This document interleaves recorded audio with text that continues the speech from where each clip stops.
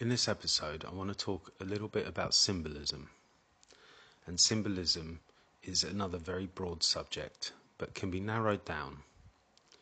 In all my studies of esoteric literature and imagery, I've come to know that there is an orientation of east and west, left and right. And typically, all symbolism is facing north, with east to the right and west to the left. The reason for this is because of the way our brain works. We have a left hemisphere and we have a right hemisphere. And generalizing, the right hemisphere is non-verbal and the left hemisphere is verbal. The right hemisphere deals with images and inspiration, and the left hemisphere deals with trying to put them into words, rationalizing things down to a number, putting it into common sense. In the trivium of ancient Greece, you have grammar, logic, and rhetoric. And if you imagine it as a triangle, logic is on the left, rhetoric is on the right. And this falls hand in hand with the left brain, right brain, generalized thinking. In many teaching disciplines, the teacher will learn about people who are left brain thinkers or right brain thinkers and construct their teaching accordingly. And in a lot of symbolism, you will see this play out in the imagery. In a lot of religious imagery especially, such as Michelangelo's Sistine Chapel, there is a picture of Adam on the left, God on the right, and they are touching with their fingers. If you look at the image of God, it looks like the right hemisphere of the brain. And this is no accident, because Michelangelo knew the significance of it. Again, you've got the Last Supper with Christ in the middle, 6 of his disciples on one side and 6 on the other. And this is the transition of the sun through the 12 signs, going from Aries on the left all the way through to Pisces on the right. And again, it's charting the course of the sun through. So a lot of the knowledge and wisdom shows the sun rising in the east, and all knowledge and inspiration comes from the east. If the dawning of consciousness. If you look at a lot of the buildings and temples and churches, especially in the Western tradition, they are facing east, the dawning sun. And the actual church itself is laid out like a human, with the feet pointing to the sun, the same as we are buried. So you're facing the morning sun. But the church is also the skull, with the stained glass windows in the east being the eyes. And the skull, where you enter into a church, is typically where the right angular gyrus of the brain is. And many studies have been done that show if you pass an electric current through the right angular gyrus of the brain, the person has an out-of-body experience. And this is typically believed to be quite uniform. A lot of experiments have been done and a lot of people have had this experience. So a lot of people believe that the soul and inspiration and when we work with mediumship, it's entering through the right hemisphere of the brain, and then we try to analyze it with the left hemisphere of the brain and try and put it into words. When we then take an idea that we're inspired by and we process it through our left brain, and then we try to then express it in different ways. If we don't use words, we try to use art, we try to use music and colour and many non-verbal forms of communication. So there's this zigzagging from the right to the left to the right again. And if we look at the trivium, we're using the left brain to reason and analyse information, and then we're trying to express it rhetorically through the right hemisphere of the brain, somehow. Now, when we use symbolism, it can get quite complex, but this is a very simple, generalised view of symbolism. and you will find it in nearly everything. And even though it's orientated facing north with east on the right and west on the left, this works throughout the world. It doesn't matter what hemisphere of the planet you're on, the brain works the same. The symbolism is expressed in the same way. And although many people will create symbolism very consciously, knowing about the right and left hemisphere of the brain, this will also express itself unconsciously. So people with no esoteric knowledge, they don't understand the workings of the brain, will still create the same symbolism because it's an outpouring of the inner spirit. It's an outpouring of the unconscious. There's a lot of symbolism to do with astrology, a lot of symbolism to do with the brain, and a lot of symbolism to do with the earth. Religious, spiritual, metaphysical symbolism unites together all these different disciplines because the symbolism is the same. Spirit use symbols through mediumship quite often to get a point across, and it can be a form of shorthand information. And I struggled with a few things over the years until I realised what the spirit world were giving me. Now, it sounds like a silly, very simple explanation, but I'll give an example. A few times I was shown a croquet set, and a croquet set is a little game played in the garden where you put these little spiked squares into the ground and you try using a stick to whack a ball through it. And I would see this croquet set and I would pass on the information, and some people recognized that they played croquet in their grandfather's garden when they were younger, and some people would dismiss it and say, no, we never played croquet. But I was still given this symbolism and I couldn't understand why. But what was common with all these people is the grandfather took great care of his lawn in his back garden. Whether there was a croquet set or not, this was what was uniform. So I asked the spirit world, why don't you just show me that? Why don't you just show me the grandfather taking good care of his lawn? But I work as a landscape gardener. So when I see someone taking good care of grass, I start thinking about golf courses, tennis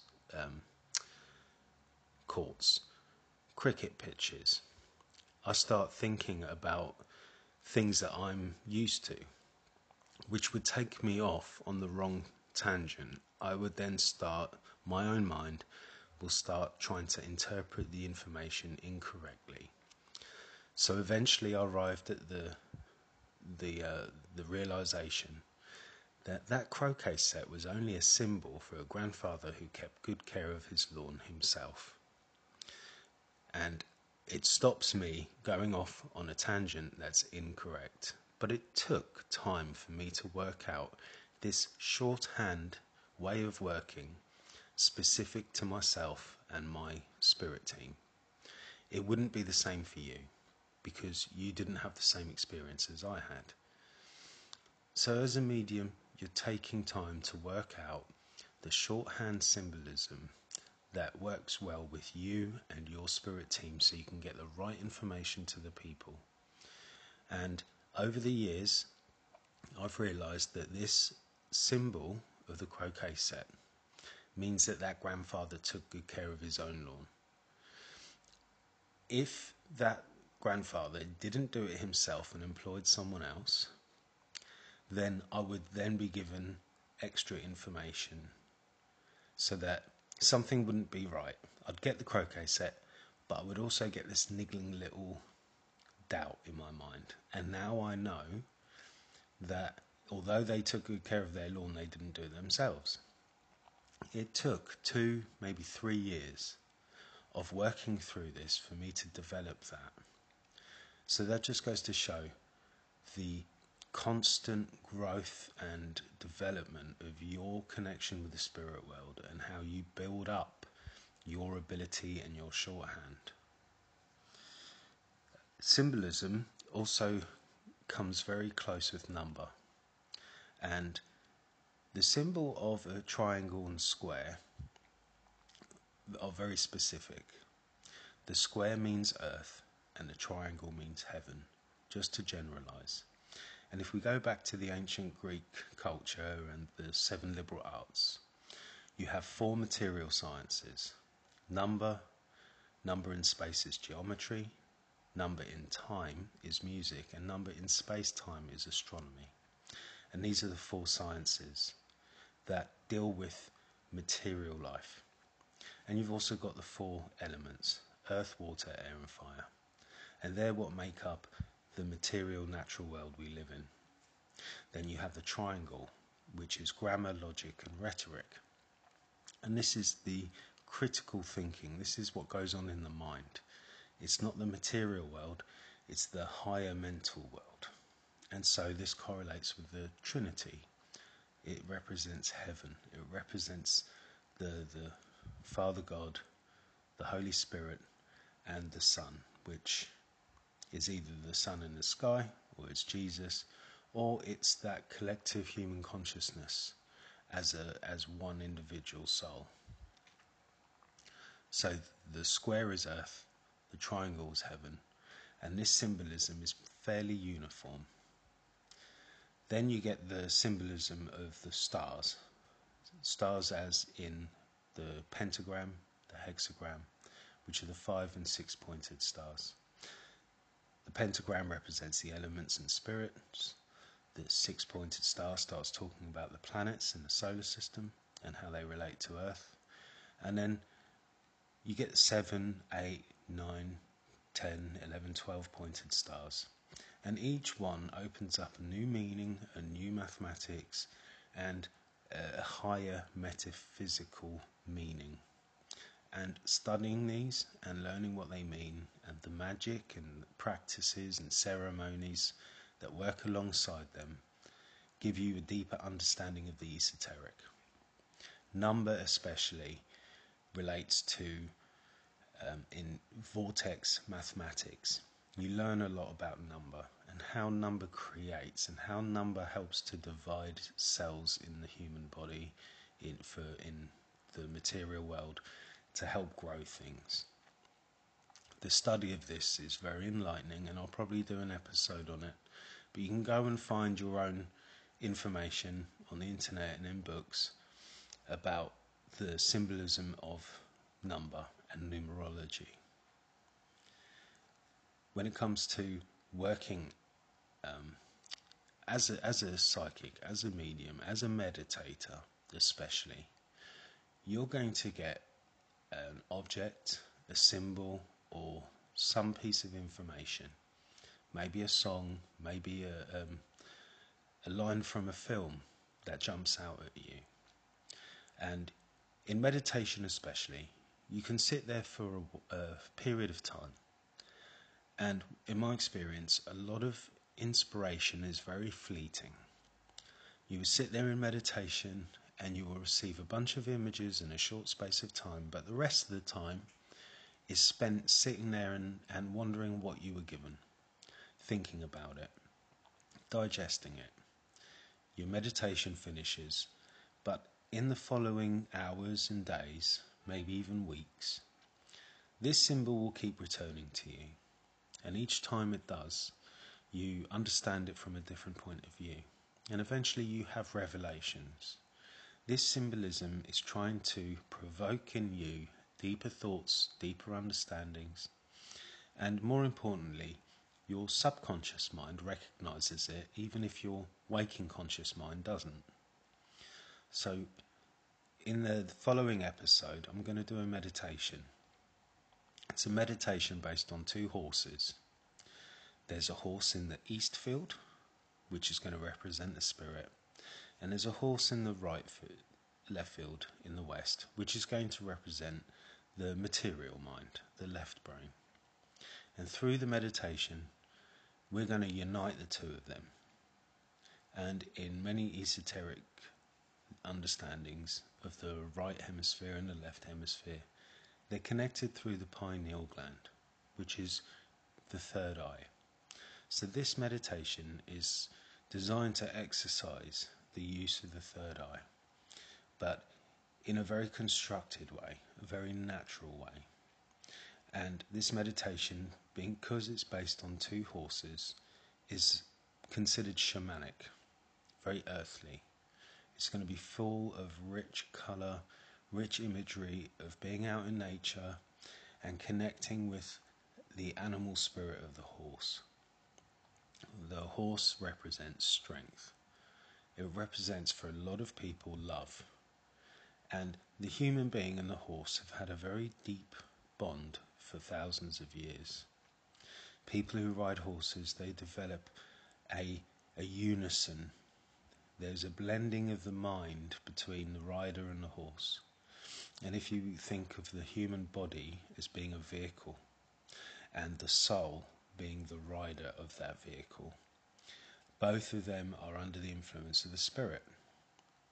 So in this meditation, we're using symbolism to unite the spirit, the soul, and the body, working together as one, in a flow of energy, working in unison as one mind, connected through this unseen connection that we have. And so I hope you enjoy the meditation. I hope the symbolism, as you experience it, it's going to tell you a lot about yourself. Maybe not immediately, but in the hours, the days, and the weeks that follow. You can go back to these meditations over and over again. Each time you do, you'll have a richer experience.